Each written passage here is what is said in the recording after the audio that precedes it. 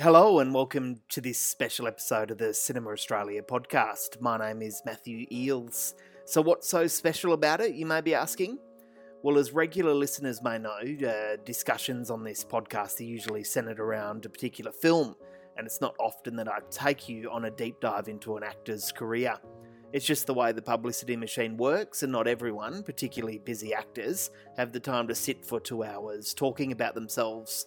With the recent announcement that actor Joel Jackson had been appointed as an ambassador for Cinefest Oz Albany, I invited Joel to join an episode to discuss his career, which Joel jumped at.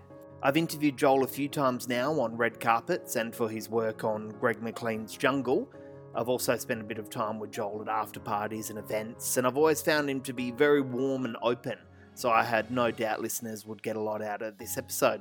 Most of you will be familiar with Joel's work. The Albany-born actor and musician is celebrated for his acting on the big and small screen in projects like Peter Allen, Not the Boy Next Door, Deadline Gallipoli, Jungle, H is for Happiness, Mystery Road, and I Met a Girl, as well as stage productions like Born Yesterday. Here, Joel discusses most of these projects, but he also gives us a fascinating insight into the mechanics of an actor working in Australia today. Joel also talks about growing up in WA and his passion for rural communities. Joel also talks about the hard truths and frustrations of being an actor, which some listeners will get a lot out of, especially if you're an up-and-coming actor yourself. As I mentioned earlier, Joel has recently become an ambassador for Cinefest Oz Albany, which will take place from the 28th of April until the 1st of May. You can find out more about that festival at cinefestoz.com.au. Anyway, enjoy. Joel Jackson, thank you very much for joining the Cinema Australia podcast. It's great to have you with us. Thanks for having me, mate. And this is, it's been a big week of chatting for you. So I'm looking forward to hopefully giving you a break and making it interesting. Yes, as I was saying to Joel before we started chatting, Joel's my fourth interview this week. But this one's a little bit different for me because usually I'm chatting to filmmakers or actors about a particular film that they're in and using it to kind of promote that film. But this one's going to be much more of a deep dive into your career, which I'm really looking forward to getting stuck into.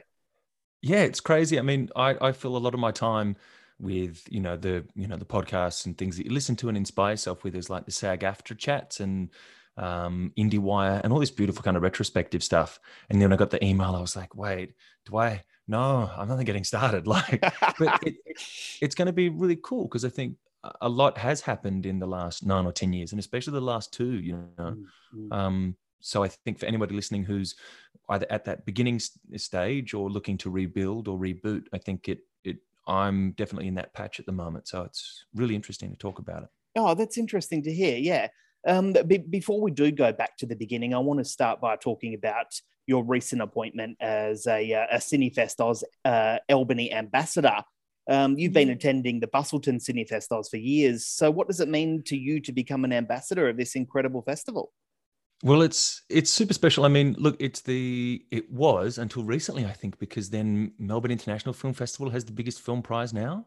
Well, Melbourne's will be awarded to a worldwide audience, whereas Cinefest Oz will still be awarded to an Australian audience. Yes. Okay. Yes. So I stand corrected. Yes. It's the biggest film prize in Australia, and for it to be this beautiful kind of celebration that is in the Southwest, where like it's so unique to that area. And I'm from Albany. I was born and raised there, and family's been there for generations. And went to cinemas there for the very first time. My mum was a projectionist at the Arana Cinemas, but before it was Arana, with Mr. Simiganowski, and I was best mates with his son Oliver, who now is kind of partly running it with Ron. And it's really special to be involved in that place where the city has always been a city, but now it's the creativity and the artistry that is there, that is seeped into that kind of soil. It's beautiful to be recognized as a part of that. I mean, we're artists and we're always searching for community, and we travel like nomads to do what we need to kind of survive and to be able to tell our stories through experience and learning. But to have my home kind of put their hand up and be like, hey man, we recognize you and we want you to help us make this possible. It's remarkably special. I mean, people like Tim Winton and others are idols to me, and I'm not putting myself anywhere near them, but to know that my community and my artistic community wants me to stick around is pretty great. Yes, yeah, and I guess we should give our listeners some context here because they might be thinking, "Hang on, isn't Cinefest Oz in Bustleton?" So the Cinefest Oz Festival in Bustleton has been running for years, and it attracts a worldwide audience to Bustleton and the Great Southern Region. But they've now branched out to Albany and included Cinefest Oz Albany. And from what I hear, they might be doing a Cinefest Oz Broome as well, which is quite exciting. Yeah, I heard that too, man. Yeah. And I think it's awesome because, again, like Broome has had the outdoor cinema, the open air cinema. And I was going there when I was a kid because we lived then in Karratha. And like Brand New Day and all the art that's been coming out of there, and the Pilgrim Brothers and, you know, Saltwater Cowboys and this kind of music scene that's there. Like, it's beautiful, man. The regions in WA. Yeah. Anyway, I'll stop talking. We can do proper chats. But no. Like I feel like WA is, once we catch up with studios and our personnel have, you know, by crews and cast and producers, writers and stuff like that, like people like Jamie Hamilton and Jabba and these amazing artists that create projects, and Bunya Productions that are looking to make stuff happen in Western Australia. Once there's this influx of more, same as what's happening in Queensland, that landscape is going to explode. And I've always looked at it as the most cinematic place on earth because I grew up kind of in either in one extreme in the down south coast or up in the northwest, and it's so beautiful. And you look at it on camera, Dylan Rivers catches it extremely well, and you see, you just go, oh man, that's beautiful. Like, why isn't there more of that going internationally? Why isn't there more? You know, Mystery Road 2 went to Bellinali and represented us there, and H is for Happiness was there too. So it's those things that are kind of crying out to be seen on a world scale. Yeah, and they're magic places. Like, the only way that you can describe these places is that they're magic. You feel an energy coming from these places. They're built for the arts. They're such magic places. Well, you're damn right. Like, they are built for the arts, but they've also been created by artists, you know. Like, you can go out to, I mean, you go out to Dolphin Island at the back of the Dampier Archipelago where I grew up, and there's artwork in the stone that's been there for tens of thousands of years, when that land was still connected to Australia, to the mainland. Now they're islands. You know, like there's places with corroborees where you can literally sink your elbow up to in middens. Like, we've been telling stories on this land for so damn long, and it's kind of cool to see that getting recognized, especially in Cinefest Albany with the Kinjalin Court and what they've done so well in Bustleton and Bunbury for years with the Indigenous Days and celebrating the culture that is so like present and alive in those areas. Yeah, it's interesting to actually talk about that Indigenous side of it because your co-ambassador here is Carla Hart. Have you had a chance to meet Carla yet, or do you know much about her work? Yeah, we met last year at Cinefest, which was a beautiful privilege just to kind of sit on as a fly on the wall in a couple of chats that she had and to see the impact that she has in her community, but also what she's trying to do to bridge the gap. Do you know what I mean? Like, growing up in Northwestern Australia, and my dad worked as an Indigenous education officer and travelled communities and regions as a primary school principal, bridging the gap between regional and city educations. And so he was kind of on the front line of those things and having, you know, conversations with me that I was way out of my depth when I was a kid. But to now be a fly on the wall and see someone like Carla leading the charge and knowing that I can help out a little with my heritage as it is. I mean, our heritage in our family is Noongar. So the Southwest is very special to us, especially around the Taundra regions. But Carla is formidable, and she's such an artist and a creator, man. She's phenomenal. So sharing this with her is really special. I just wish I could be there physically.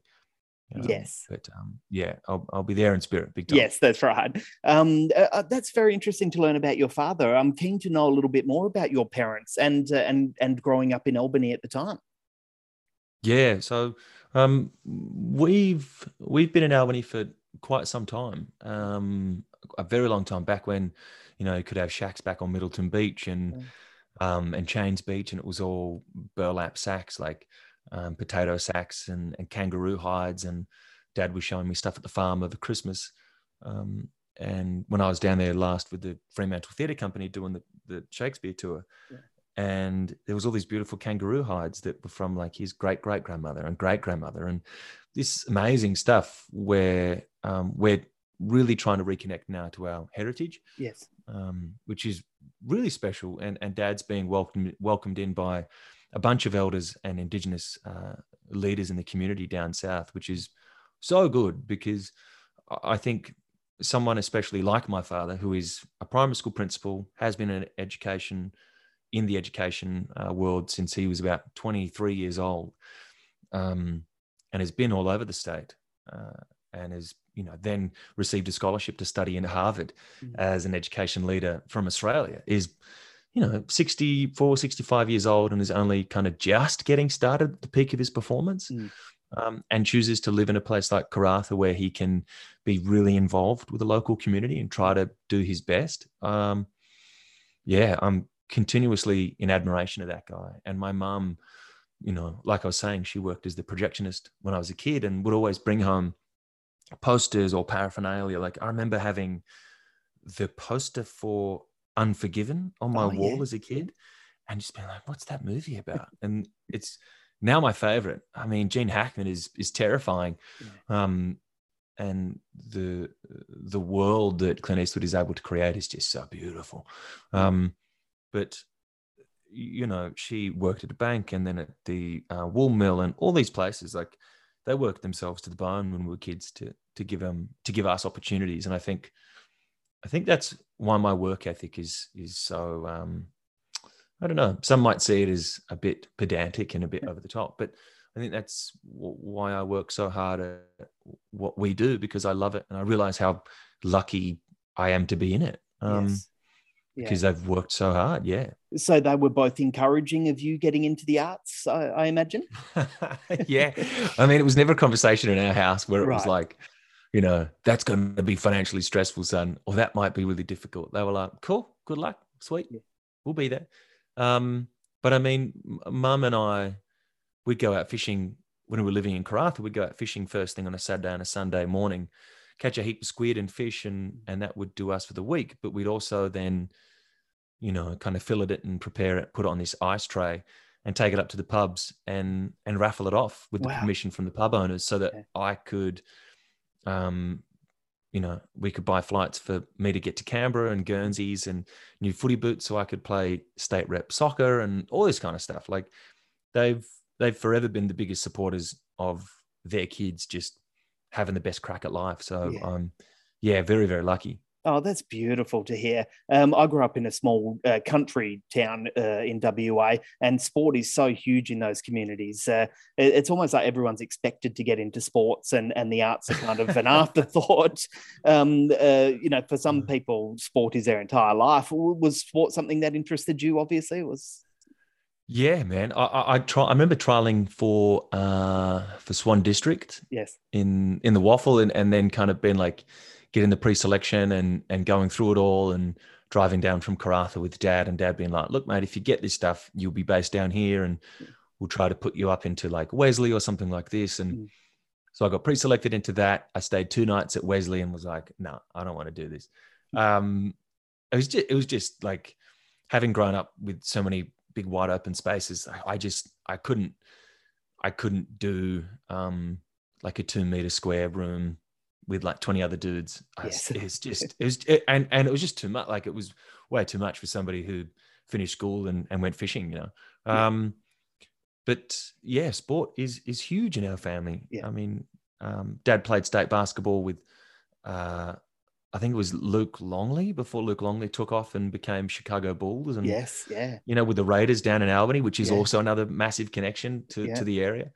And Mum herself, I mean, Mum got MVP in the A-grade netball in Karratha when she was like 55 or something. Wow. It's pretty, and had 2 aunties that played for the Diamonds in Australian netball, and 2 uncles play for Claremont. Like, our family is built on, the stats that you come home for Christmas with. Like, how'd you go this year? Did you get MVP? What'd you get? Oh, useless. What are you doing this season? How many stats you get? Like, what's your position? Right. Yeah, cool. All right, cool. How fast can you run? But I mean, in saying that, when I switched to acting, my entire family, nobody ever kind of questioned it or doubted me or anything. I think remarkably lucky to have a massive amount of pride from my family and that sense of loyalty to whoever and whatever I was. Which has been fantastic. Well, it is a sport in a way. I guess it's quite competitive, the industry. So competitive. Yeah. And it requires a lot of you, you know. Same as, like, you have to be so disciplined, and you have to miss a lot of things. And sometimes you're off the other side of the world traveling and trying to get some work when something at home happens. And it's beautiful to have a family that supports me on that and kind of just lets it run its course. Yes. Yeah. So how did you get involved in community theatre? How did you get involved in that?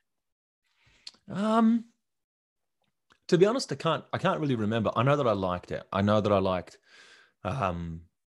especially during school holidays and getting to work with people just to create stuff out of thin air. Like, I was always probably being a pain in the ass and getting up people and just being a loose unit and making characters and voices and making people laugh and all that kind of stuff that you always hear about performers just wanting attention. But there was something really lovely about being in a room with people who, you know, aside from the footy field or the soccer field or basketball, where, like, you had to be elite, you had to be like a certain level of something. Yeah. But in theater and in creating music or whatever, like, you could be anyone. Anyone was welcome. And it always made me feel more welcome than sport did. And not in that way that I was ever uncomfortable, but it just, I wanted to be there because I was discovering other parts of myself that I kind of didn't know existed, and that were like the other side of the coin that was more interesting and more delicate and fragile and detailed. And, you know, it could create at once and it would never happen again. Or it wasn't just like a formulaic plan of training on a footy field. So, it really astounded me and it really got me. And then the more we started performing, especially up north, we were given so many opportunities because, I mean, people always ask me in Sydney and Melbourne, and it really not upsets me. It's just like, it's so stupid. But, you know, where'd you go to school? I'm like, Karratha Senior High School, man. Like, why is it relevant? Yeah. But the thing of, like, people think you didn't get opportunities up there. We got so many opportunities growing up in the bush. And what's more, we got exposed to so many things. Like, I remember playing in pubs when I was 15 or 16 and with the beautiful girls, or like Megan Washington or Birds of Tokyo. Like, we supported them when we were 16 and we were just loose kids. So we just kind of kept falling into these opportunities and they just kept adding up. And somehow it took me to, you know, chatting to mum and dad, and mum said, well, maybe audition for acting school. And then it's all just kind of cannonballed from there. Like, it's kind of crazy to think about the stuff we did when we were kids up north. You said something to me once a few years back, actually, when I was interviewing you for Jungle. I asked you what it was like to grow up in a town like Karratha as a kid with artistic aspirations. And you said to me that you never once thought that you were in a place of disadvantage. And that is it's honestly stuck with me ever since you said that. And I try to tell people, young people from the country, you know, don't look at it as a disadvantage. Take every opportunity that you have. Yeah. I mean, Tony Robbins says a similar thing, that is just like, don't think about the resources you have. Think about being resourceful. Like, yes, brilliant. You know what I mean? And it's on my wall, like, just like resourcefulness. Just you've just got to, like, go for it. And every opportunity is an opportunity.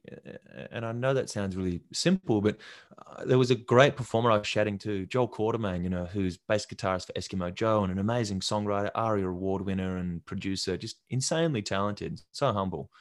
And he was working with me on my music. And I was saying to him, you know, I'm sick of doing cover gigs. I'm sick of doing this. Like, I want to be able to step up and do an original show, you know, of an hour or 45 minutes and go on tour and be a muso, you know. And he's like, well, you are a muso, you idiot. Like, you can perform for 4 hours with no sheet music at a pub. Like, who can do that? Like, musical theatre people don't perform for 4 hours straight, not singing for 4 hours straight. Like, they might do a song and then step off stage and come back and do a reprise. And sure, they work hard, but he's like, you're performing. And as long as you're up playing music in front of people, use the opportunity to perform. Yes. And then one day those things will add up and just keep doing the work. I was like, oh yeah, cool. And it's not about the bells and whistles. It's about doing the thing. You know, you should always be attempting to do the thing without any want or need for some kind of outside verification or acknowledgement that you're on the right path. Like, if it works for you, man, that works. Like, just leave it at that. Yes, yeah. Let's get into talking about some Australian films here. That's what this podcast and this website's all about. I tell this story every chance I get because I get to talk about my dearly departed mum. But when I was younger, every Friday night was movie night for us. You know, we'd watch the Perth Wildcats, which, believe it or not, was broadcast on Channel 10 during prime time. It was such a big deal. Yeah, it used to be a big deal back then. What year was that? Oh, geez. It would have been like the mid-90s, you know? It was. I remember the Wildcats being such a big deal. But after Shane Healy. Yeah. After that, we'd always put a movie on. And Mum never shied away from renting Australian films when she went to the video shop. And I remember movies like, you know, Priscilla, Queen of the Desert, and Strictly Ballroom having such a huge impact on me at the time. I'm wondering what Australian films and filmmakers impacted you growing up. Oh, awesome question. Peter Weir was just hit like Gallipoli, especially because we grew up in the north, and I mean that banter is still there. That and that brotherly love that just, you know, I've got best friends that we don't necessarily see each other and haven't seen each other for 5 years, and you walk in the room and nothing has changed, and it's those characters and that kind of sense of connection. So Peter Weir always kind of somehow captured and that mysticism of Australia too, you know, like the mysticism of just being able to rock up to somewhere and your whole life could change. Or, you know, he turns up for that event, he runs the race. But then also with Picnic and how beautiful and transcendent and magical the world is. Those things are really special. And then I remember watching Wake in Fright for the first time at NIDA, and it was part of our like film studies. And we had like 3 people walk out of the room and be like, that's not my Australia. This is disgusting. I'm like, man, that's my Australia. Like, that's how so things like that are hyper iconic of having played at a race meets when I was 15 or 16 years old and out in the middle of the bush, and you'd be playing 2 Up and people were like, what's that rope doing here? And it wouldn't be a rope. It's like a King Brown that's going through the, you know, like just stuff like that. The people are like, that's insane. You're like, that happens so much more than you think. And I mean, Australian TV was big in our household because we'd come home from basketball or something like that and click in. And I had 2 older sisters that had their finger on the pulse. They were fantastic. I remember like my sister gave me my first ever CD that was probably mine. And it was Queens of the Stone Age Songs for the Deaf, which I don't know if you know, but it's like super heavy. And it changed my life. And thank you, Lindsay, very much. She's crazy. I love her. But We Always Greener with Michaela Bannis and John Howard. Man, hilarity. And Abe Forsyth.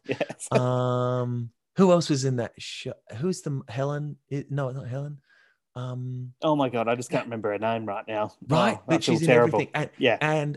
And Sigrid and Tom and David Wenham in Sea Change. Yes, you know, like that was the TV that I grew up on, and Round the Twist. Those kind, like the wackiness of our world and the brightness of it all, the beaches and Always Greener, and you know the fights that they were having were the fights that we were having in our household, and like Michaela was my sister's and I was this kind of awkward, you know, hyper creative kind of wacky little kid that was kind of like Abe, and stuff like that I have huge memories of. And I remember then working with Michaela recently for Miss Fisher and just kind of being like waiting until the last day of shoot to be like, I'm such a huge fan. such a geek. Yeah. And, she's married to Toby Truslove. And Toby's been in the show for 2 years. And I'm like, every time they come around for coffee or dinners, I'm like, be cool. But those things, I saw a lot of ourselves on the TV when I was a kid growing up. And I never watched Simpsons. I didn't see Seinfeld. I didn't watch Friends. And I know those references more than I do some international thing, because it never made sense to me. Yeah. Like it was great. it was never my thing. I didn't start watching film until I was much older. Right. That's interesting that you mentioned Wake in Fright then. It's definitely one of my favourite films. And I find it hard to believe when people do say that it's not an accurate representation of Australia. If anything, it's more relevant today than it was back then. Totally. I remember going for the remake, the TV series. Creve. Yep. And I was so upset when I didn't get it. And still haven't watched it because I'm still upset. I tend to do that. If I don't get something, I'm not watching that. So you lost out to Sean Keenan there. I lost out to Sean, and Sean. I remember my first audition was for Lockie Leonard. Oh, right. And I wasn't going for Lockie. I was just going for a kid. Yes. And because we were living in Albany, we were back at the time for a couple of months taking care of one of the grandparents or something. And Mum was like, "Just do it." And they made me improvise about a milkshake or something, and we're walking out being like, "That's weird. That's weird that people get paid to do that. That's weird. That's really silly." And then one of our mates was the sheep wrangler on it for a couple of years. So I remember going to hang out on set one time and seeing Sean do his thing. And I think Sean's a year, I don't know, maybe the same age, but he's a wonderful actor. Brilliant actor. Brilliant. I could watch him in anything. Yeah. Same, mate. I remember seeing him pop up in Power of the Dog recently. Yes, I know. Man, you are in everything. It's good. We had a great audition session on a show recently that was beautiful to play around with. And that will probably, never be talked about or seen or whatever, but it was sick. Basically got told by the director just to forget the script and run. And I just ran, and he was right there beside me, and it was wonderful. I was going to say too, Somersault and Black Balloon. Yes. Yeah. I remember Somersault, like seeing Sam and just kind of going, that's kind of how it feels, and kind of what a lot of younger guys are going through up here. It was a beautiful account, and then to see kind of Kate go off and do her thing now and be like, yeah, of course, because you're such a good director. Like, why wouldn't you be doing huge projects? You're the best at what you do, and you captured that vulnerability. But Black Balloon too, like Luke Ford was brilliant. Oh, he's so good. He's another underrated actor who I'd love to see. So underrated, man. Yeah, he's Me actually too, he's an acting teacher now, and I think forget the teaching, boy, just get back into acting. It's such a difficult thing because we kind of don't reward momentum in Australia to artists the same way that they do in the States or Europe, that's right. Like if you're brilliant, you get a great role, you get another great role, and you again astound people. The whole kind of mechanism works around that thing of like, you're on a roll, let's keep the ball rolling. And in Australia, it's kind of like, yeah, cool, good work, man, good work. Yes. Oh, we're going to look over here now, and you're like, oh, what? But maybe it's because the pool of talent is so small and the pool of productions is so small as well. And they're always looking for outside influence too, to get more eyes on the project. And there's a whole lot more going on, I think. But I remember Somersault and his Macbeth, weirdly, because I'd never seen or read the plays before going to Nidus. I remember picking the Tomorrow and Tomorrow speech and watching his Macbeth and being like, oh, okay. Like, that was my first experience of Shakespeare. Yes. Which was wacky. And then also Some of Us, like the beautiful sensitivity of Jack Thompson and his physicality at the end, and seeing that reflection of my grandparents and their humor and their sensitivity. That was a beautiful reflection of our times. I think that movie is seminal Australian watching, Some of Us, with Russell Crowe and stuff. Yeah, you've mentioned some beautiful films there. So you've spoken quite a bit about Deadline Gallipoli, which was your first role. And you starred in that opposite some giants of Australian cinema like Brian Brown and Rachel Griffiths. But I'm keen to know about your experiences auditioning and preparing for your auditions to get that role. Can you tell us a bit about that? Yeah, I just graduated NIDA. And when I was at NIDA, I was coming home pretty much the day after school finished. So we'd have a big after party and hoo-ha and say goodbye to everybody. And then I'd go home early, get up early, get on a plane, fly back to Karratha. And then the next day be out on the mine sites at like Cape Lambert or Dampier Salt or, and that would pay for my tuition for the year. I'd work like 7 days a week and then play 3 gigs on the weekends and just do whatever was around and teach or do whatever. And that would pay for my entire year because I refused to work while I was at NIDA just because I was like, I have to commit to this. Yes. And so I went home. I remember I was working up at Dampier Salt on the port, putting in new hand railings or something, and got an email and a call from my agents. And they're like, hey, this really exciting thing. Everyone's going to be in it because it's pretty much like a young story about, a young Australia, 100th anniversary of Anzac Day. I was like, oh, amazing. I love Charles Bean. I wrote an essay on Charles Bean when I was like 15 or 16 at high school and actually won a state competition to then be sent to Gallipoli. Unreal. Yeah, man. Yeah. I know all about him. I knew all about him before we even started auditioning and before I knew it was even about him. I was like, oh, I hope it's for Charles Bean. Yeah. Because I'd written this thing on him and won it. And then the funding fell through and I never got to go. And I got home, got my emails, and it was just a 2-page scene from a doctor checking to see if someone had to clap with like a wooden spoon. And it's like, oh, okay. And I saw the writing credits and it was Sean Grant. And I just met Sean recently through a mutual friend and was like, man, we hit it off because I loved his writing. We spoke about Australian cinema, same as this. I was like, oh, call him. See if he's got any notes for this scene, So I call him up. I'm like, hey, man, how you going? He's like, yeah, good. What's up? How you going? It's like, oh, sorry, Sean. So I've got this scene for this Deadline Gallipoli. He's like, oh, yeah, cool. What's it for? I'm like, oh, doctor? He's like, okay. I was like, yeah, like any notes for the scene? Like, it's just this scene where I've got to check if he's got the clap and send him on his way. And I remember Sean being super genial and being like, yeah, I think he's just maybe trying to do his job. And I was like, okay, great, cool. Anything else? And like, he still tells the story because he's like, beautiful young kid, Joel, just being like, hey, mate, any ideas? And so I kind of threw down that test with my mum and dad at home. Mum was reading with me and she's quizzing me about like, should I sound like an 18-year-old kid because it's written as a young soldier? I'm like, just read the thing. And we had the tripod mixed up on like all these like lobster crates and then a milk crate and then like a tea towel because we didn't have a tripod, and dad's pressing that. And every time he'd press record, he'd then go, and you're like, you can't do that, mate. You can't do that. You got to be silent. Yep. And so we did that. I kind of didn't think anything of it. It was my first real self-tape out of school. And I didn't hear anything for about 3 months and then came home to Sydney, was working as a landscaper at UNSW and got a phone call from Sean. And he was like, you cheeky little, I won't swear. But he was like, how'd you do that? I'm like, what? And he goes, well, you're coming back in for another character. They saw your doctor test. I just saw it. It was okay. Kid, I'm not going to like blow smoke up your butt, but yeah, okay. You're doing the right thing. I was like, oh, great. And so that went on. Like I kept coming in for different characters. And Greg Apps, who was casting at the time, was really working with me to just to be like, we like you. We don't know where you're going to fit though. Like, if you can't fit, then we can't have you, but we don't want to shape you into anything. Like, you got something and something's going right here for you. So just keep exploring. And I remember him coaching me through a bunch of stuff.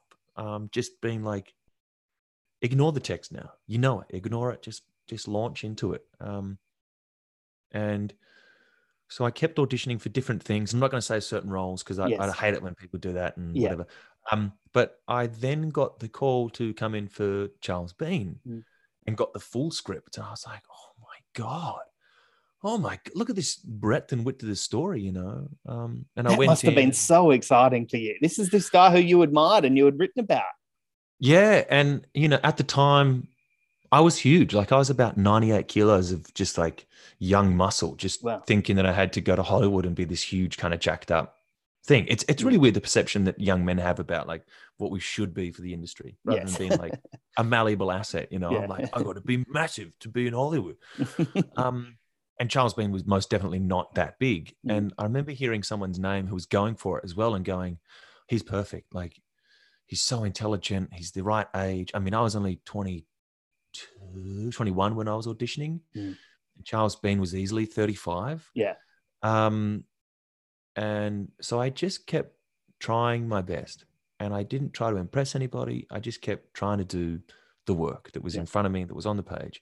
And I remember getting the call to come in for Charles, and I'd just gotten back from like seeing Queens of the Stone Age and Nine Inch Nails in Newcastle with my best mate. Yeah.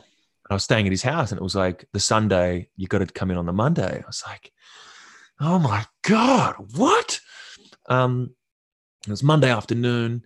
I got the sides, I printed them off, and I just walked for about 4 hours in his backyard with his dogs, learning the lines and kind of messing around with it all. And just knowing like, look, I've come this far. I've really got nothing left to lose. I'm up against some big hitters.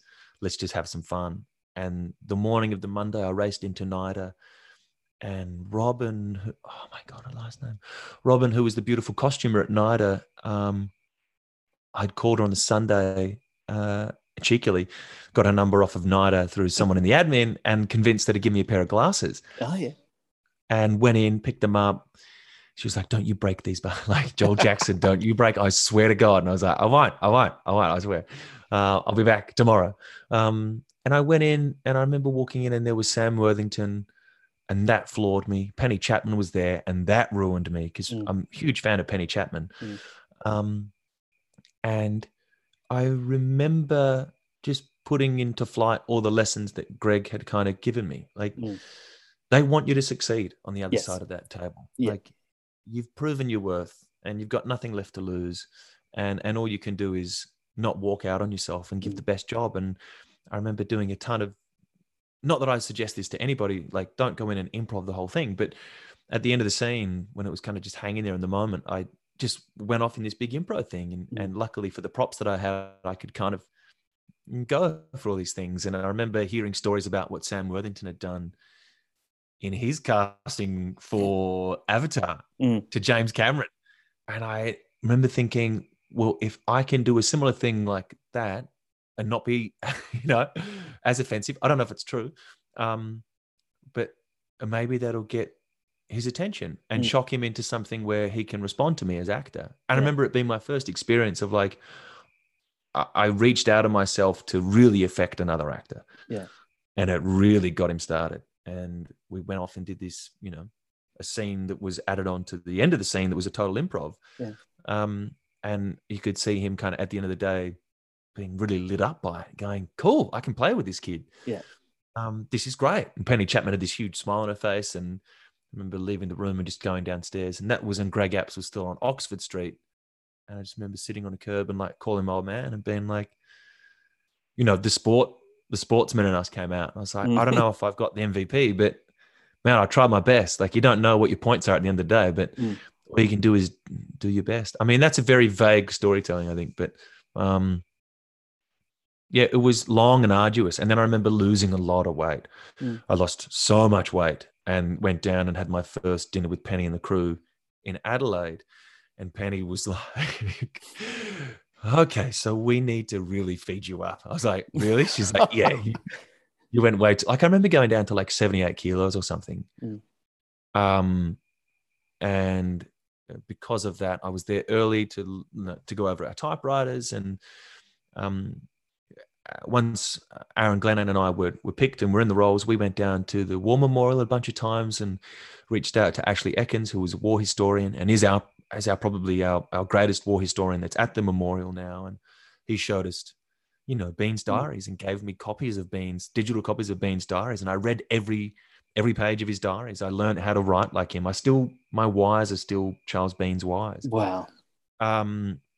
I spoke to his family members. I had so much insight and research into this man and knew so much about Gallipoli already, having, our family is steeped in Anzac history. But to have that chance to step into a world where, Brian Walsh and the Foxtel team and Penny Chapman and the Matchbox Pictures teams were creating such an expensive playground for a young idiot to just kind of fall It was incredible. And Yeah, then I'll bet. you're working with Hugh Dancy and Charles Dance, and Charles Dance is taking you to dinner for your birthday. And on your birthday, you've got a scene with Hugh Dancy and Sam Worthington where we don't say anything. We just sit around a campfire. Yeah. And I do a physical action where like Sam looks over and goes, "Oh, you bastard. That was good. That was good. Are we doing one more?" And they're like, "No, that's it." And he's like, "Ah, you bastard. I was going to steal that." Like memories that you're like, wow, I actually, and Brian Brown physically in a scene, like pummeling through me and with very good humor and for the sake of a lesson. I mean, I was only 22. And for the sake of a lesson being like, if you don't stop me, I'm going to go through you. Like, this is the point of the scene, mate. Like, stop me. Yeah. And I like, you know, getting the actor nom and the Logie nom and the recognition from that thing. It's like, it's not mine. It's all of these amazing mentors that I had on set where something would happen and an older actor would kind of lean on you. And then Hugh Dancy would be like, "Howard, just stop the role. Joel, can you come over here?" And he'd like walk me over somewhere quiet and be like, "No actor can ever tell you what to do. Do you understand what I'm saying?" I'm like, "Well, he's kind of giving me guidance." He's like, "Shut up. No actor tells you what to do. Yeah. Like, that's not their job. That's your director's job. Do you understand me?" I'm like, "Okay, cool." He's like, "Okay, cool. We're ready." And you go back in and someone tells you again, you're like, "Thanks, mate. I got it." Yes. And you're standing up to these titans. You're like, Yeah. "Whoa, I'm really terrified."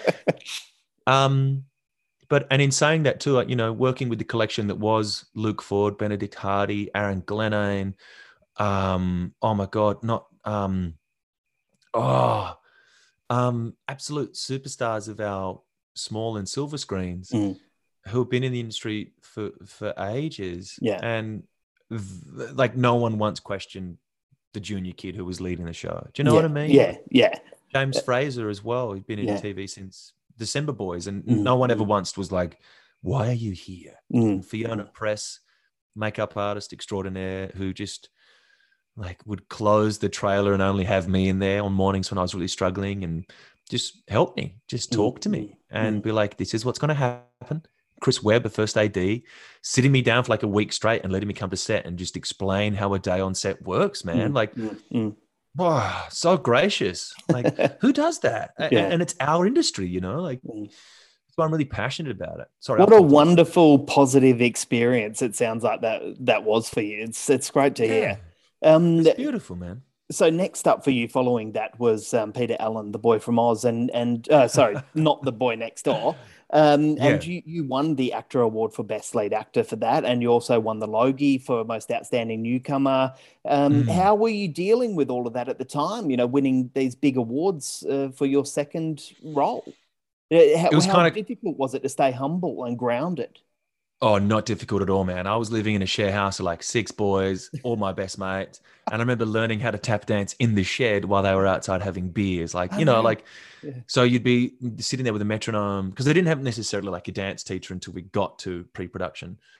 And then only then we had like a week and a half or 2 weeks, you know. And even then they had somebody else singing the songs. Yes. I'm like, you know that I can sing, right? Like, really? Like, yeah, I can. I'll show you. I've been learning all of his songs. Listen. And that backflipping in Sean's seat going, "Oh, okay, cool." And so you'd be doing the dancing and the singing together. And I mean, but back to the humility stuff, like, it's interesting because I remember getting them and I was walking back into the auditorium at the Actors as I was calling Mum, like holding the thing in my hand, being like, "Mum, I got it." She's like, "I'm so proud of you, mate." And Philip Noyce walked past and was like, "Well done, mate. They were beautiful performances." I was like, "Cheers, mate." Holy, it's Philip Noyce. I'm like, "Thanks." My mum's like, "Who was that?" I'm like, "Philip Noyce." She's like, "Philip Noyce?" I was like, "I know." She's like, "But nothing changes. Nothing changes." I was like, "Yeah, I know." She's like, "No, mate, look, nothing changes." And I was like, "Yeah, okay, cool." And that's always the way that we've been raised. And like, as I said, I remember getting those awards and like, I think we stayed at the Star that night, maybe, I can't remember. And then going back home to like a house of 5 mates and being like, yep, still got to mop the floors. Yeah, unreal. So and I wanted that. I didn't want, I mean, I knew and I know how difficult our industry is and how challenging it can be. And every chance I took, I mean, we were all musicians and artists and creatives. So I was saving money there while I could because rent was so cheap, and I was always playing music and talking about scripts, and my best mates would always read the scripts. Like Joel Pearson has read everything I've ever been in, and he's he's my best mate. He's not an actor, he's a sound engineer. And those are some of the most kind of important conversations I've ever had about making choices in what I do, is with that guy. Who has no problem cutting me down a size. It's always good to have those friends in your life. And I remember coming home once, I sent them to Mum because I didn't display them. I put them in a cardboard box and put them in the roof of the shed, because it was that idea of like, I know that I did great work and I worked with great people. I don't need to see that every day. Yes, that's right. And so they disappeared. And then I remember sending them to Mum, and I came home for Christmas one year and was like, where are the things? She's like, huh? I was like, the Logan, the actor. She's like, ooh, good question. I was like, what? What do you mean, good question? Like, I know I've seen a photo of Lisa McCune. Yeah, like I've seen a photo of Lisa McCune's and she uses it as a toilet roll or whatever. And I was like, please don't tell me you did that.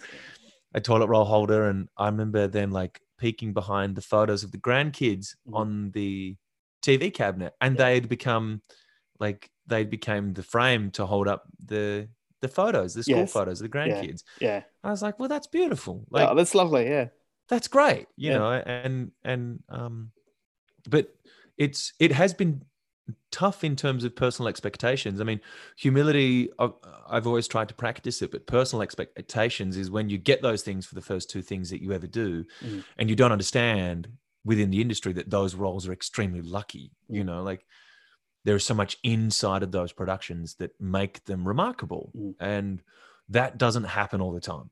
Yes. And so the difficult thing then moving forward as a younger actor who's not experienced within the kind of chemistry of the industry is understanding that not everything is going to be that.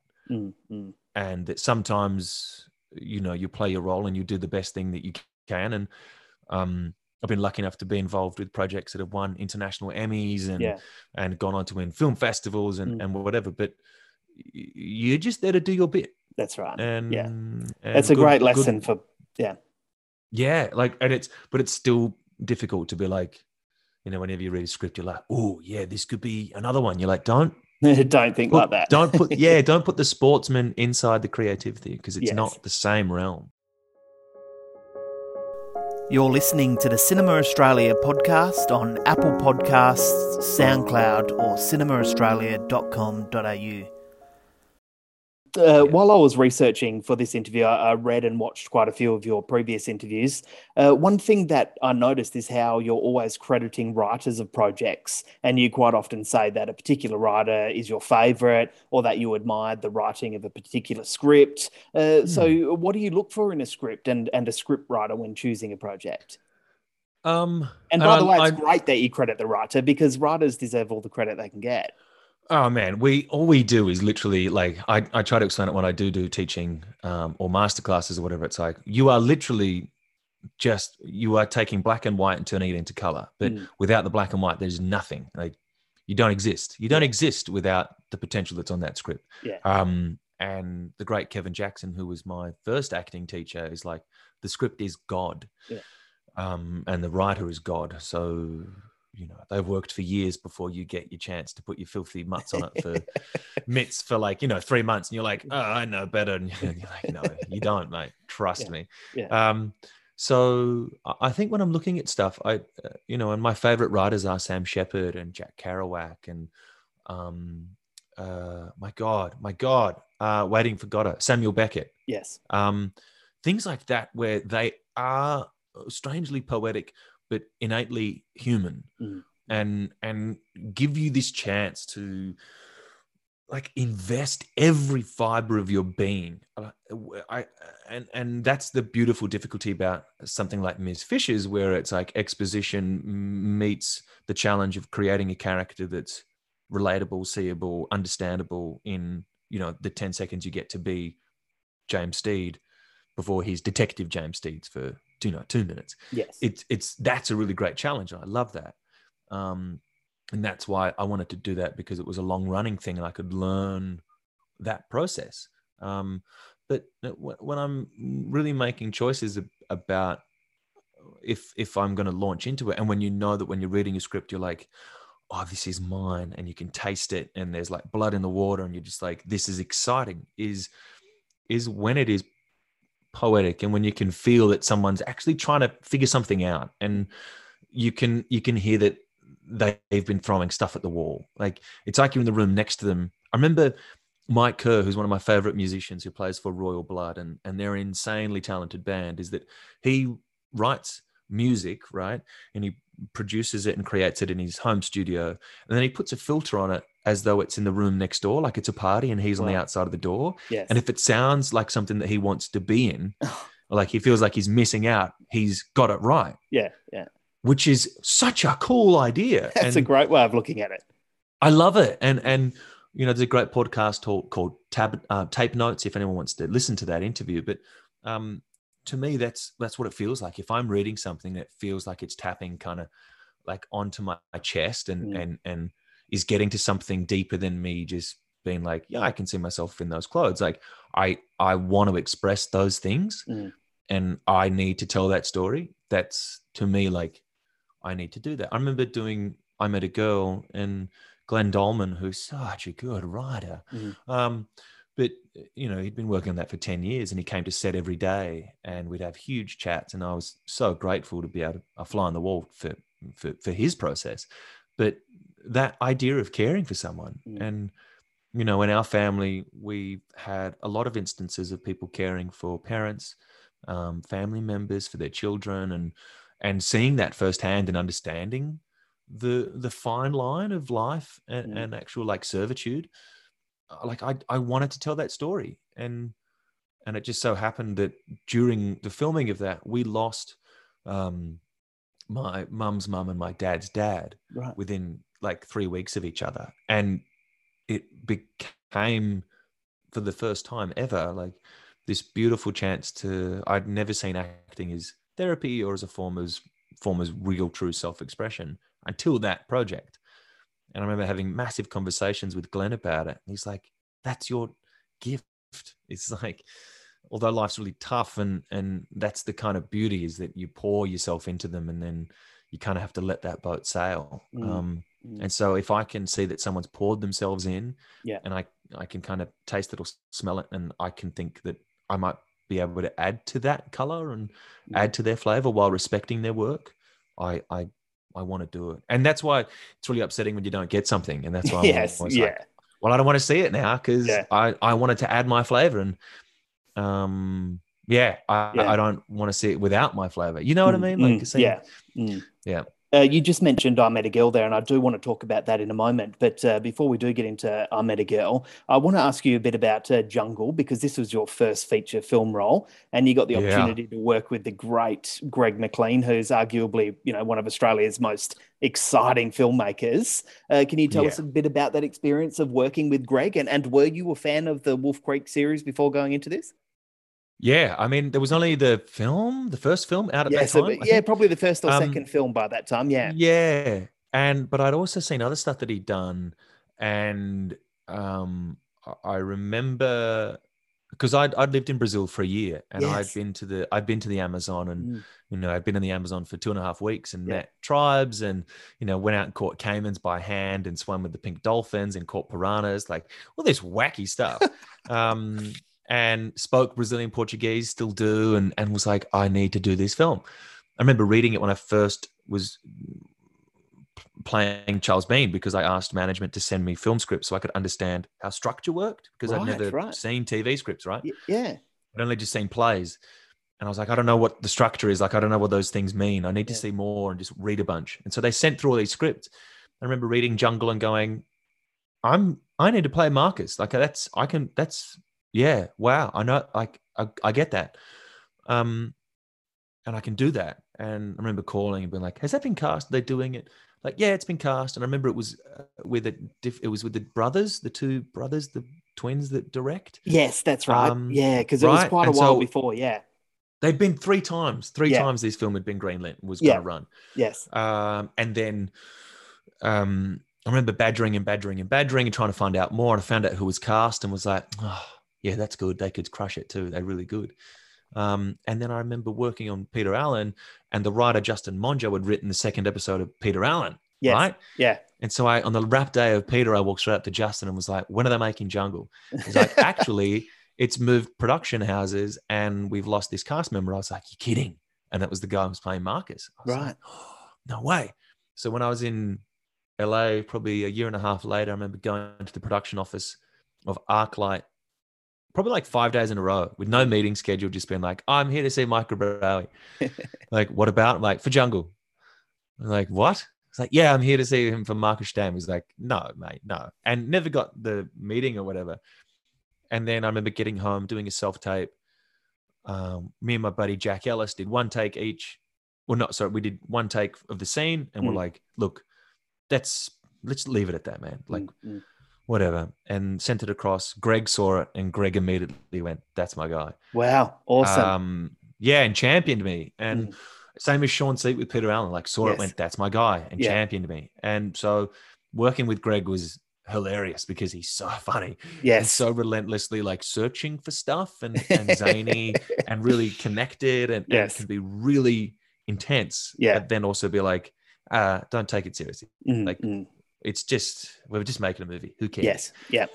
But so you'd be sitting there with like this huge collection of extras and all this stuff at like 2:00 in the morning doing this beautiful scene. And you'd try to do this thing for Daniel and, you know, do this beautiful work. And you just see this like giggling that then it turned into like a raucous laugh. And you're like looking and Greg would lean out from behind the monitor and be like, that's great.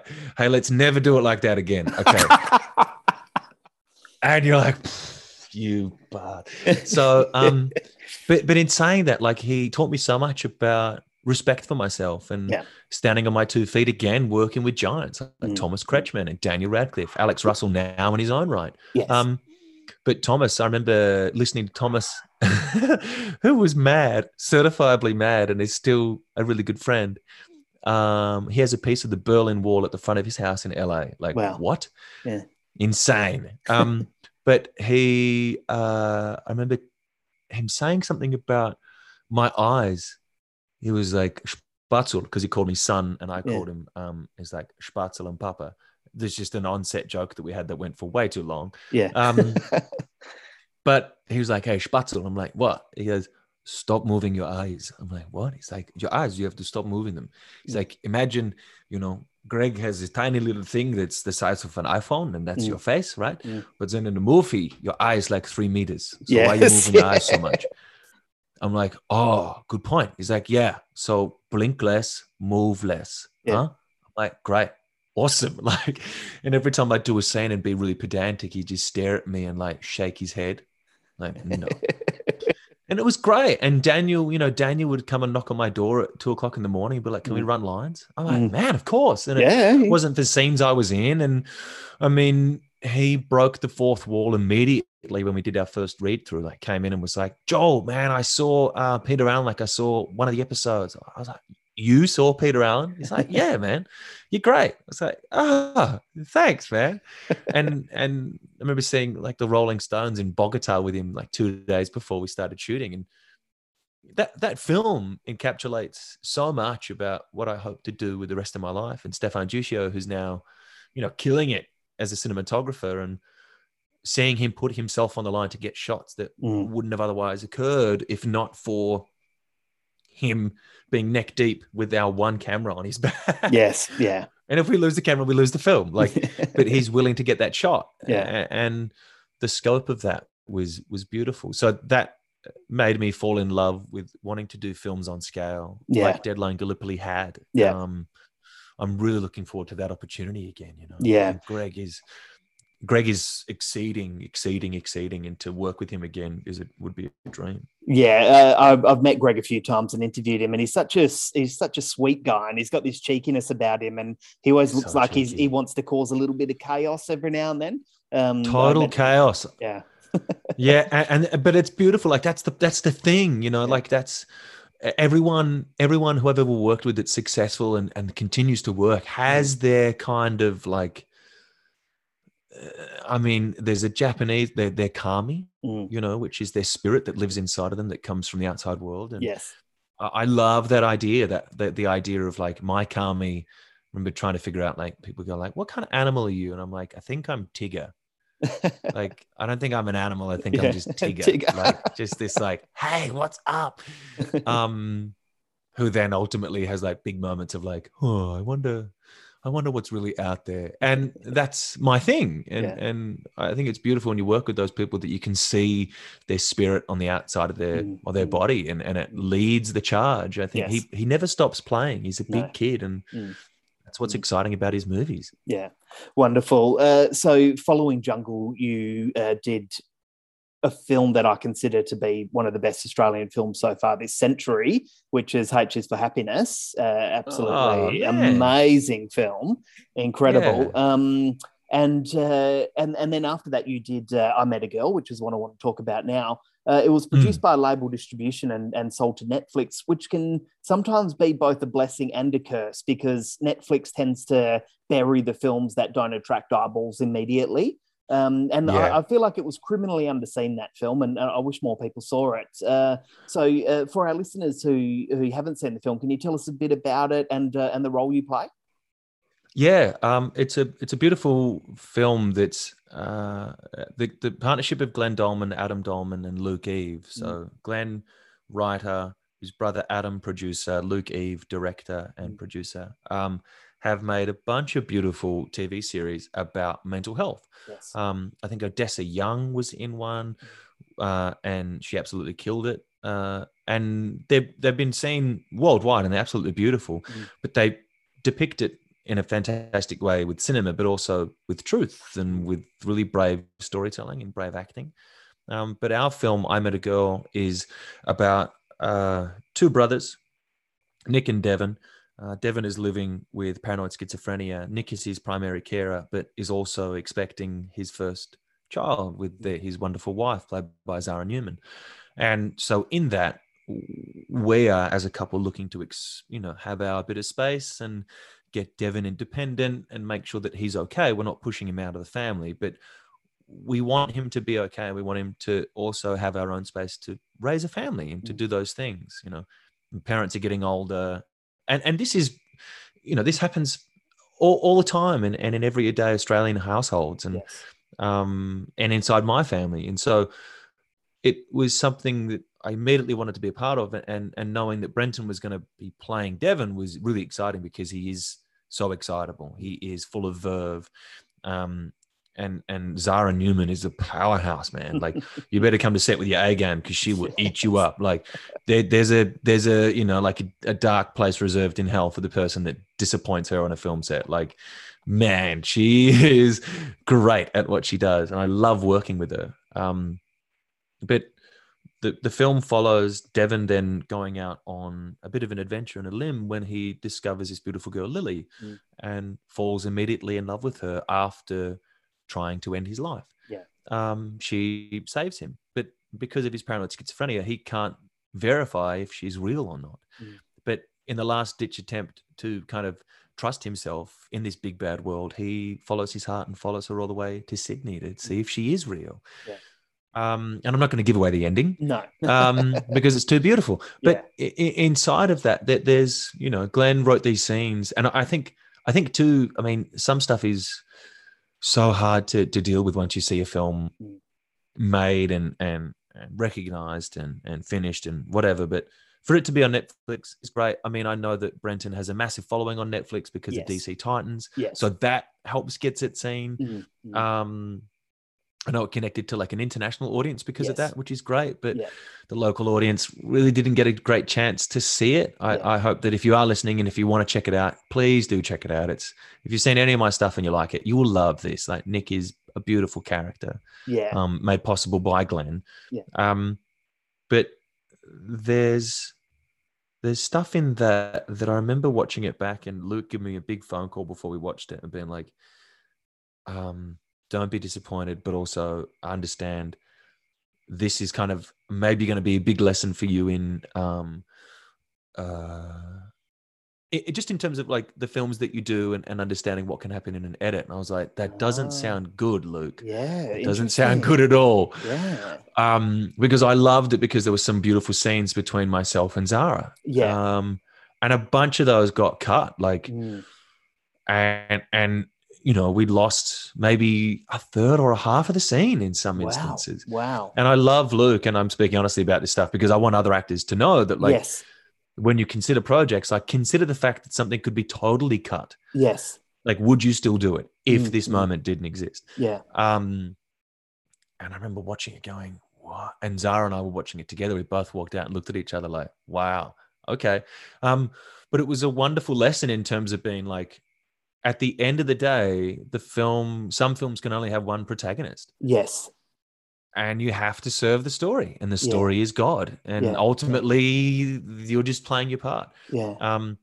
So I remember, especially when making a decision about, I was cast as, you're probably the first person to ever hear this, and whoever's listening is, but let's talk about it.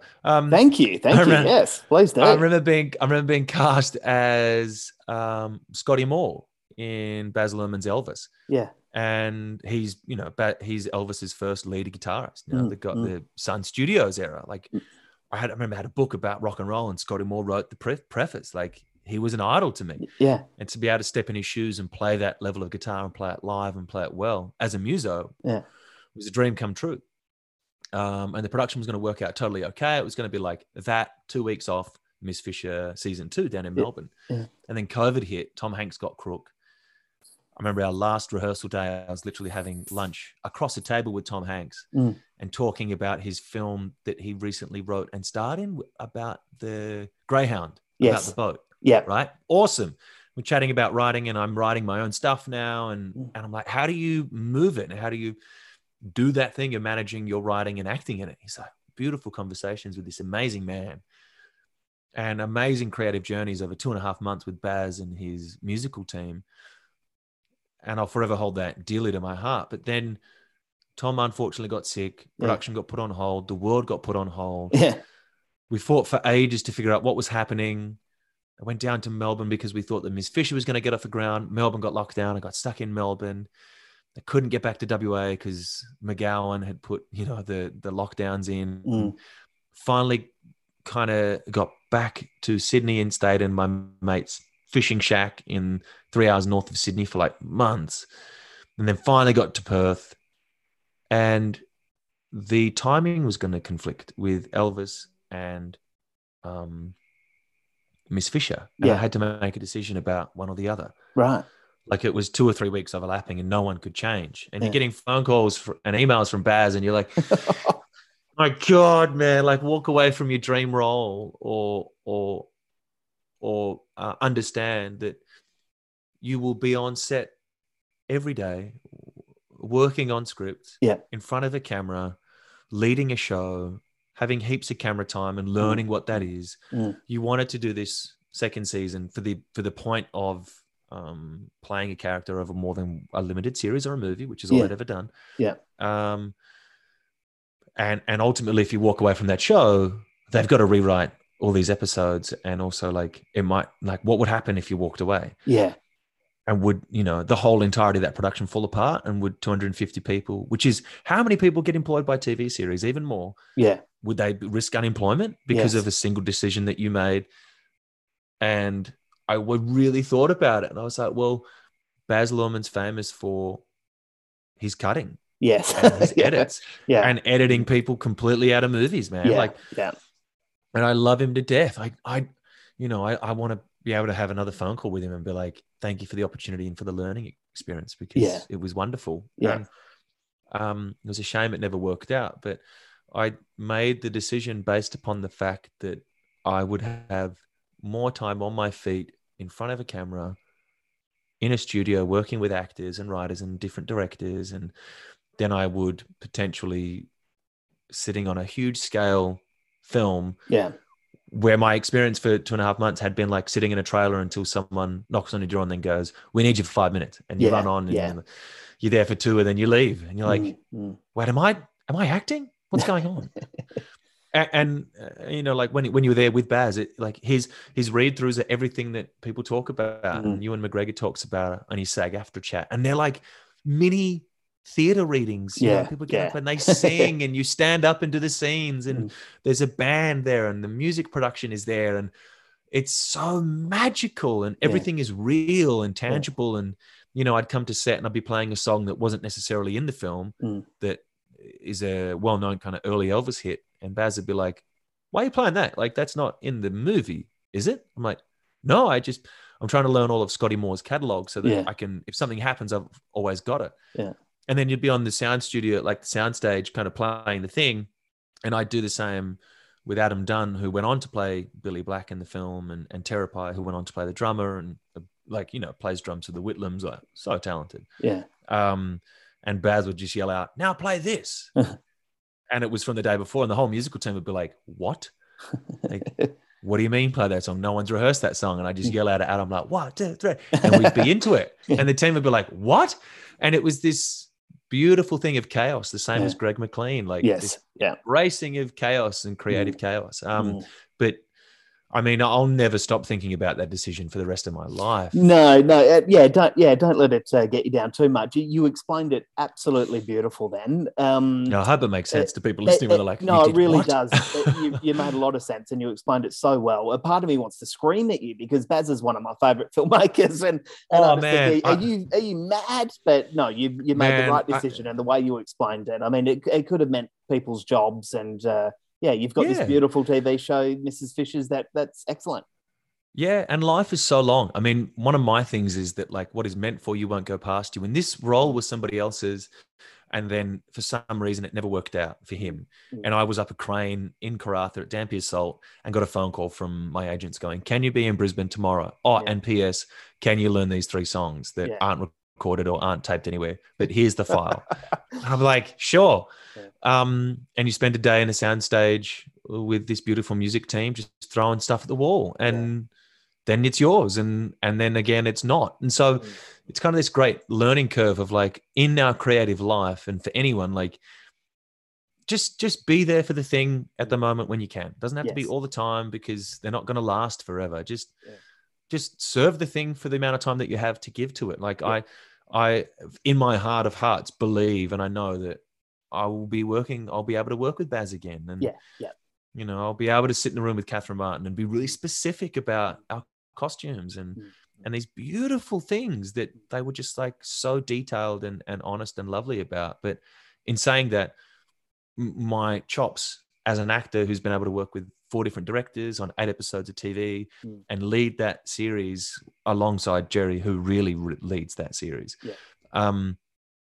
is the best gift in the world. And to make, you know, that stuff really fun, excitable, watchable, fresh, when you're shooting out of sequence and some scenes just sound exactly the same to the crew, but you're making them laugh. You're giving them the best day of their life. So that to me was a really important lesson as a leading man, rather than being, you know, a really important piece, but a piece in a very big puzzle.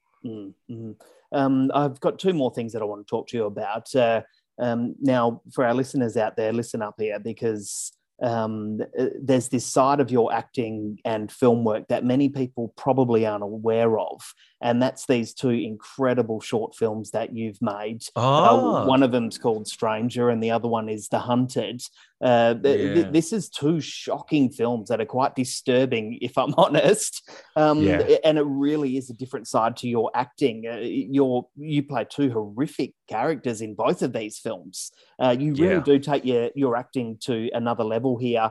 So I want to start with Stranger, which was directed by Peter Skinner from a story by both yourself and Peter. How keen were you to explore and exhibit this much, much darker side to your acting ability? That was probably the main reason behind me wanting to do it. And like, at the end of the day, we self-funded that thing. Right. And we self-funded that. I was locations manager, casting director, initial costume designer, co-writer with Peter. Like, it's based on a poem by Sam Shepard from a book called Hawk Moon. Right, I didn't know that. Okay. Yeah, man. So he's got this beautiful poem called Stranger, which is only about 8 lines. Yes. And it's about him being very uncomfortable in his own skin. And it's the book Hawk Moon is great. It's a collection of short stories and poems, and I'm working on my own book of short stories at the moment too, and going to record that as an audiobook in a couple of weeks. But all inspired by him and Samuel Beckett and Chekhov's short stories and stuff. But Stranger was this chance where after Peter, after Deadline, I was kind of getting cast, or all my readings were going for was like this one-sided thing, you know, like you did it well, so therefore do it again. Yes. Yeah. And I didn't want to do that. I wanted to make, same as people like Ethan Hawke, Josh Brolin, people that I really admire. They made their own stuff, especially Ethan Hawke. And they did it in a way where they challenged their own status quo. Same as Daniel Radcliffe. And so for me, it was this thing of, I want to showcase what I'm capable of, but I also want to tell a story that excites me and excited Peter and will excite the people that we work with. And I remember working with a bunch of people that I worked with before, like makeup artists and then friends who helped design it and light it and stuff. And they're like, so who's playing this Sonny guy? I'm like, I am. They're like, you are? Oh, okay, cool. And there's part of me that all of those moments of it being based in a mining town where nobody knows your name and nobody knows who you are and you can come and go and do as you please is how I grew up. It's my wake in fright. It's the thing of playing at pubs when I was 15, 16 and walking out and I'd looked at somebody's girlfriend the wrong way or played a song and smiled at her halfway through and someone was waiting at my car at like 1 o'clock in the morning. Wow.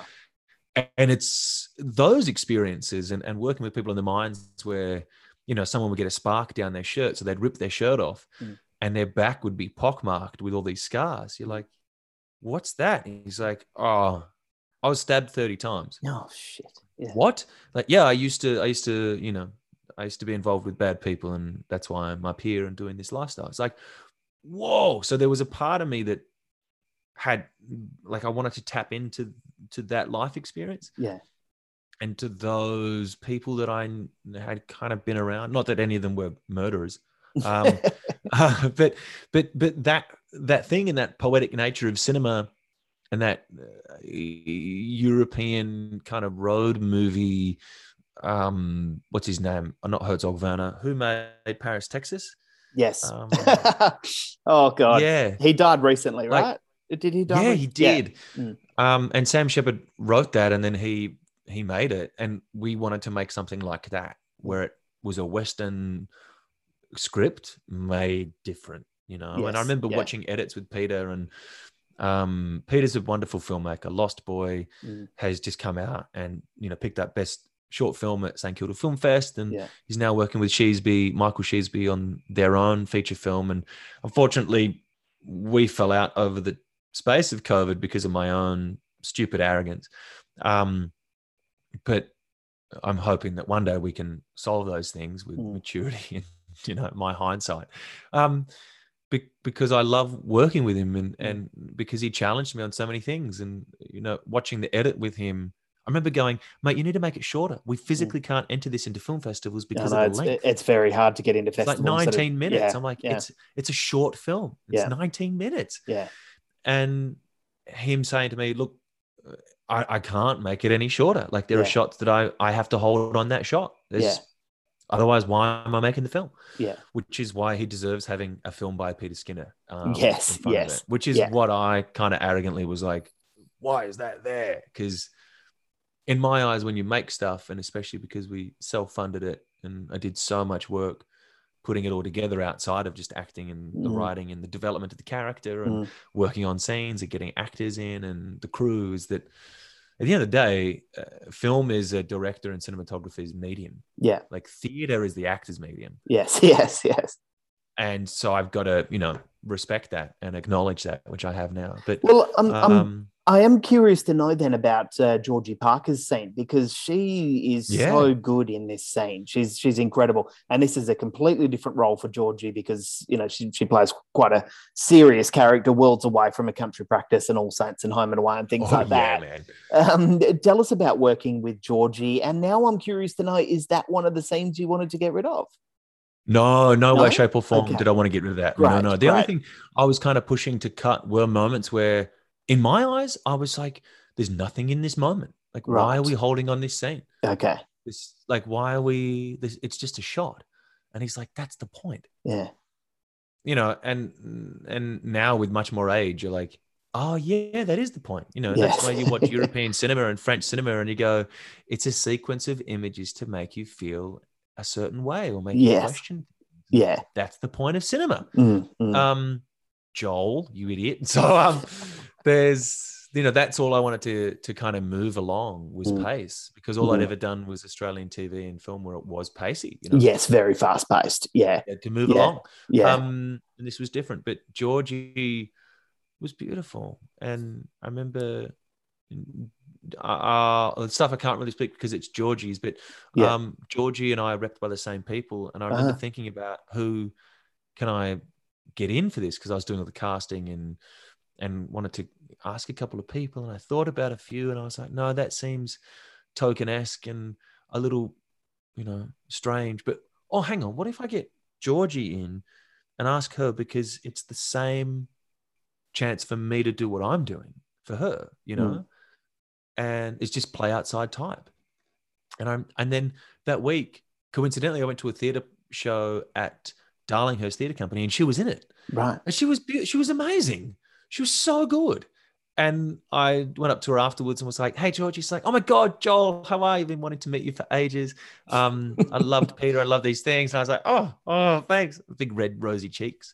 And I kind of put her on the spot and said kindly, would you ever consider working with me on something that we're kind of writing and producing? She's like, in a heartbeat, and gave me her email address. And I went about it formally regardless and CC'd in agents and stuff. But from the get-go, she was in it and she wanted to be a part of it. And, we tried to pay whatever we could in terms of paying people. And Georgie was like, I don't need it. I don't want it. Let's go. Oh, wow. Wow. We shot everything in, was it a day and a half? So we got in early at the Old Fitz Theatre, and that's the pub. The pub is the Old Fitz near King's Cross. Yep. And we blocked everything out at about 3-4 o'clock in the morning, and we filmed the nighttime scene first thing in the morning. Yeah. And had a bunch of extras come in and help out, and a few really lovely mates, and Georgia Wilkinson-Derhams, who is from the band Body Type and who is a gun. I just worked with her on the Fremantle Shakespeare tour again, and she's so good. Yeah. And Jack Ellis, and so we did that, and then we packed up and moved to the hotel, and I had convinced the owners of the Thoroughbred Motel near the Randwick Racecourse, you turn right, left off of Anzac Parade, to give us 2 rooms really cheaply. And we had one room which was set up for makeup, costume, and the likes. And it was then, that would be like the room that May was changing over. It was the opposite room. Yep. And then when we went inside to do the other room, we moved everything into the other space. Right. And so we only had, I think we did it all sincerely in a day. Wow. A day and maybe a couple of hours doing pickups. But that's amazing to hear. It's such an impactful film, and I don't want to take I don't want to take anything away from Peter's work here, because it's incredible. His directing is really good, and I can't wait to see him do more. But yourself and Georgie really make this film. You're both so good in it. And actually, I just want to tell listeners now that if you do want to see both of these short films, Stranger and The Hunted, go to Joel's website and you can watch them both from there. I highly recommend them. And especially if you want to see a different side to Joel that you might not be used to. Yeah, well, and that's The Hunted. Like, The Hunted was one of my favorite experiences because of this chance and because of the message inside of the film. And Benjay, who is now about to do, I think, his first feature in New Zealand, is so damn talented and has shot commercials and huge budget things for a very long time as a photographer and a director.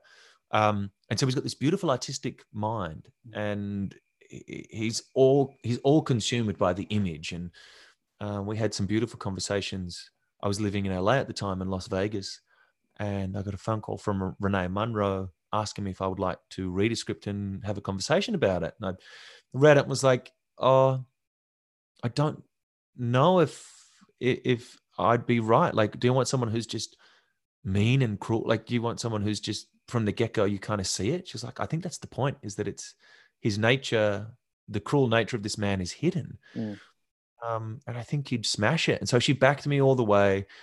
And I had these beautiful chats with Ben Jay about the character and the histories we wanted to create, and doing the work and getting to New Zealand. We filmed it in Queenstown, at the back of the Queenstown Hills, like the mountains there, and this tiny hut. And it was so good.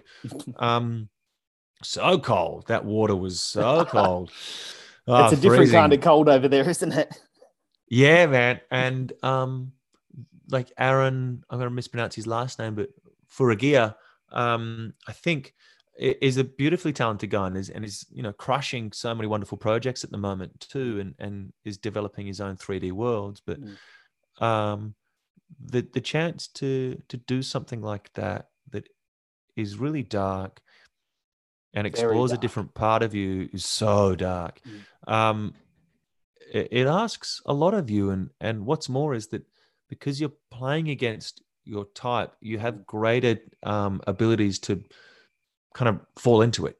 It's almost harder playing your type. For me, it's always easier playing against myself because there's different rhythms that I can instinctively go to, and different things or examples of people that I know upset me, and live inside their skin for a moment. How do you think you'd go maintaining that for a feature film? Oh, I'd love it. Yeah. I'd love it. I mean, we were talking about it before. My girlfriend is also an actress, and we were talking about, there's this great scene now in the new Moon Knight series with Ethan Hawke and Oscar Isaac, like two favorite actors. And there was a scene where he was saying, "Summon the suit," like I got his superhero character wears. Yeah. I'm like, that's like acting, like summon the suit. Every day you wake up and you put on the thing, and you get home, you take it off so you can live your life. Yes. And be you. I remember finishing playing Peter, and I danced and sang in my dreams for like months after, and would surf, and my hands were Peter's hands. They weren't me. Like I was doing all these weird things. I was like, what is going on?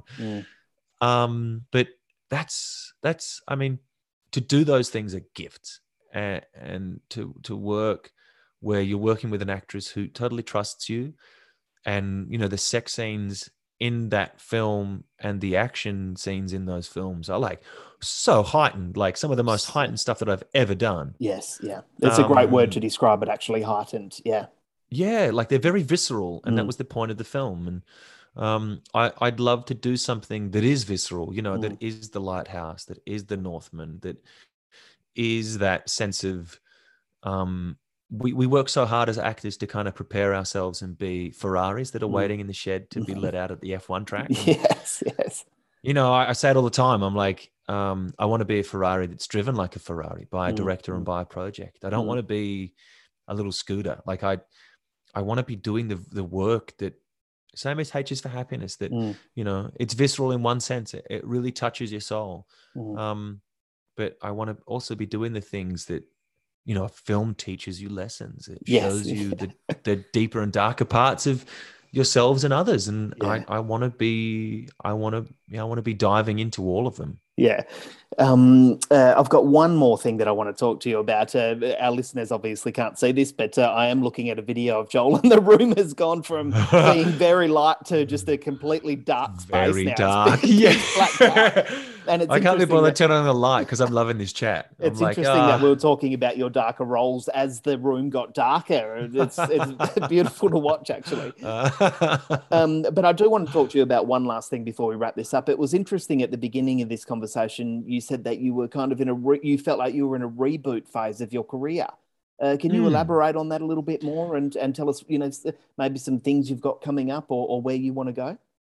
Yeah, and thanks for the chance to do so. I think it's not often that, I mean, I don't know if it's a thing or if that's just self-perception, but whether or not actors have this acknowledgement of whether if we say it in the industry or in an entertainment reporting thing, that people go, wait, what? He doubts himself? Do you know what I mean? Like whether or not that's strange. And I don't doubt myself, but after COVID hit, I mean, we had so much forced time off, and we couldn't do anything. And you had this, well, I personally had this big questioning of like, is it important? Like, is what I do important? And if we don't get any support and we're not kind of seen as essential, and everybody else in Australia, not everybody else, but, you know, the majority of Australians are getting support and being cared for. But what we do as storytellers, and back in the day, was heralded as, you know, the pinnacle of a society. We were the cornerstone. And at least we had a place. And in that moment, we didn't. And you're seeing people that you love and admire like crumbling and walking away from the industry, and so many musicians and artists and actors being like, it's not worth it. I'm going to do something else. And so I went through that and was like, do I want to do this? Is it worth my life? You know, like I could easily go back to uni or TAFE or pick up a trade or do whatever and earn a living and do that. But every time I, you know, moved the dial anywhere but acting, it hurt.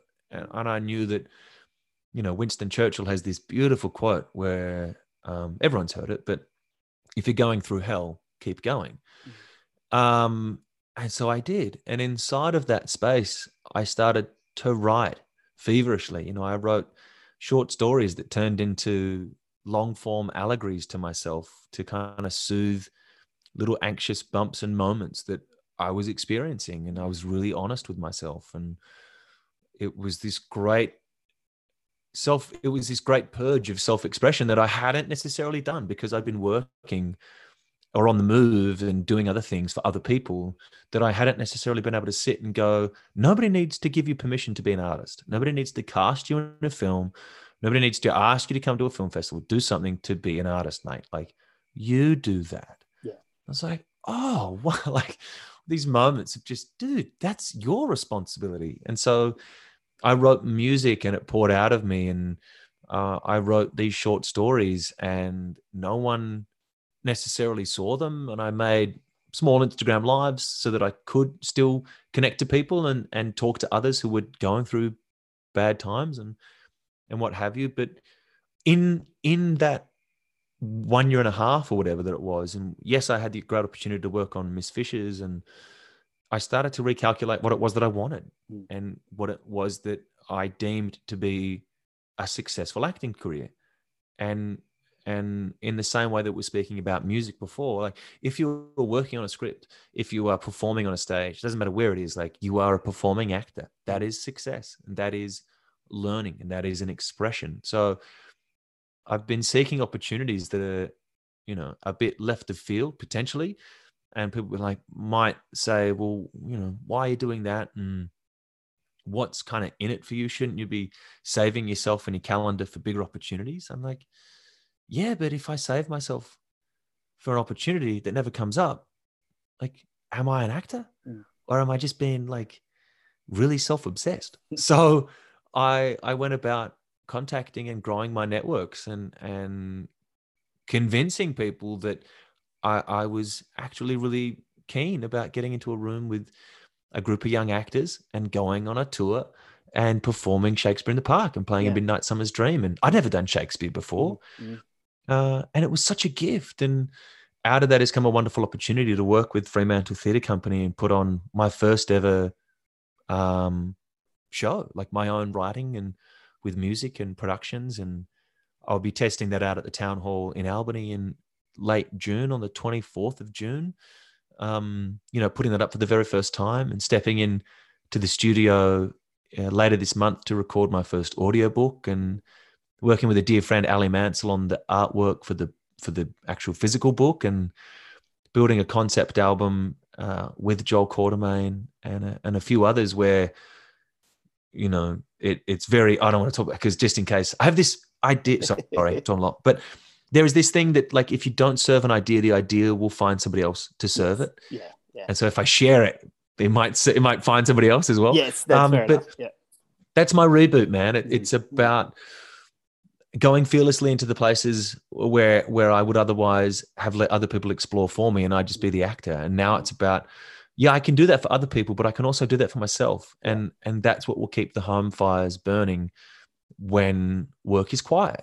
And if that work wants me, it will find me. And meanwhile, I'll be creating stories and doing what I do best, and that's performing. So, I'm really, really grateful. And like performing with Black Swan Theatre Company, the Glass Menagerie in August, with Mandy McIlhenny. I always pronounce her name wrong. And working with Claire in what will be her last season with Black Swan. Yeah. Like at His Majesty's, to a 12,000 or 1,200 seat theater. What? Someone say terrifying. Like those things, like that is a huge experience, and I cannot wait for that. And then working on a short film, Raising Thunder, earlier this year with Sandbox Productions and Caleb McKenna and a younger actress, and playing a bereft father. That one's produced by one of my good friends, actually, Jasmine Levis. Yes. Yeah, she's spoken a Jasmine's lot about gun. this. Yeah. And doing experiences like that where you get asked and you just go, yeah, cool, why not? Like not precious about experiences or saying yes or no anymore. And knowing that if there's something in the project that you can connect to, and, Caleb, that's a really personal story for Caleb. And so that is that thing I was talking about. You can see him in it. And so therefore I kind of, on an empathetic human being, I want to connect to that and try to serve it. So I'm learning a lot about myself, and I'm really looking forward to whatever happens next. And if we get one of those opportunities that is that visceral thing, like I think more than ever, before, I'm really prepared to do my best unfiltered and unconscious work, which I'm really excited about. Joel, this has been an absolute pleasure to be chatting with you, and I can't thank you enough for sharing these wonderful stories with us. I feel privileged to have heard some of those stories, so thank you very much for taking the time to join the Cinema Australia podcast. It's been a great chat. Thanks for having me, Matt. I'm sorry if I kind of went on, but if anybody's listening and hears references that are like they want to check in about it or whatever, just message me on Instagram or something and hit me up. Because if I spoke too quickly or I referenced a person, film, or book or whatever, and you want to know more, just let me know, because these are conversations. Wonderful. Thank you very much, Joel. Really appreciate it. Thanks for having me, mate. Be well.